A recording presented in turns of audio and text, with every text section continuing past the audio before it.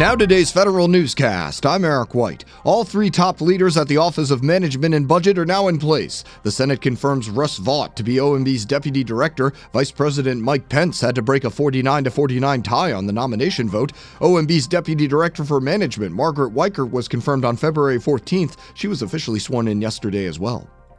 The much-anticipated IT modernization guidance is finally out. Agencies now have a new roadmap to set up working capital funds to help pay for modern technology systems and services. The Office of Management and Budget releases its Modernizing Government Technology Act implementation guidance earlier this week. The memo details how the new approach to finding money to move off legacy systems will work. The guidance also addresses how agencies would compete for additional money from the yet-to-be-funded $228 million IT Modernization Central Fund. Agencies should notify OMB by March 27th if they plan on setting up an IT modernization working capital fund. I'm Jason Miller. The Navy picks its next top cyber official. The President has nominated Rear Admiral Timothy White to be the next commander of Fleet Cyber Command, which means he would become a Vice Admiral. White currently serves as the commander of U.S. Cyber Command's National Mission Force. He would replace Vice Admiral Michael Gilday, who's led Fleet Cyber Command for the past 2 years. The head of the Marine Corps suspends a top advisor accused of creating a hostile work environment. Marine Corps Commandant Robert Neller suspends Brigadier General Norman Cooling pending the outcome of a review by the Defense Department. Cooling has served as Neller's legislative assistant since July. The Senate Armed Services Committee had asked Defense Secretary Jim Mattis to look into the hostile workforce claims against Cooling. An official says Cooling is alleged to have made disparaging comments about women. Cooling is a former deputy commander of Marine Corps forces Europe and Africa.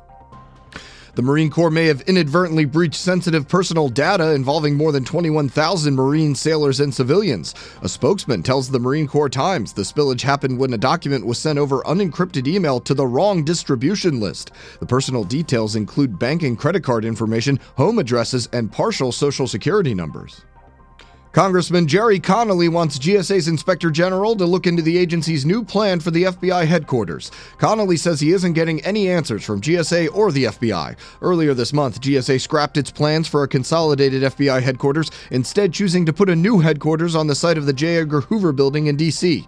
A spokesman for the IG's office said it received Connolly's letter and will give it full consideration.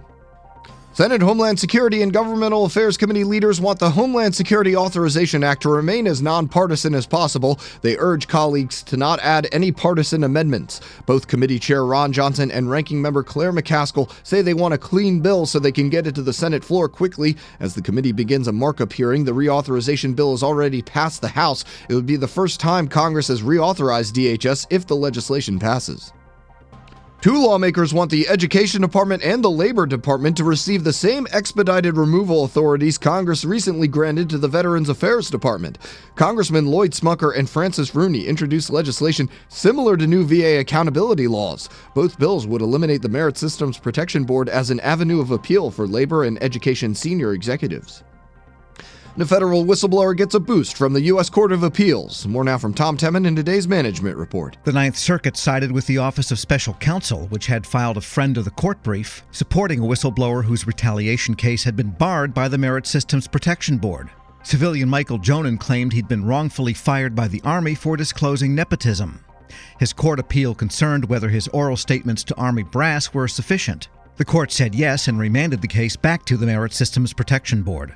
I'm Tom Temin. Find these stories at federalnewsradio.com and subscribe to the Federal Newscast on Podcast One or iTunes. You can also follow us on Twitter at Federal Newscast. I'm Eric White.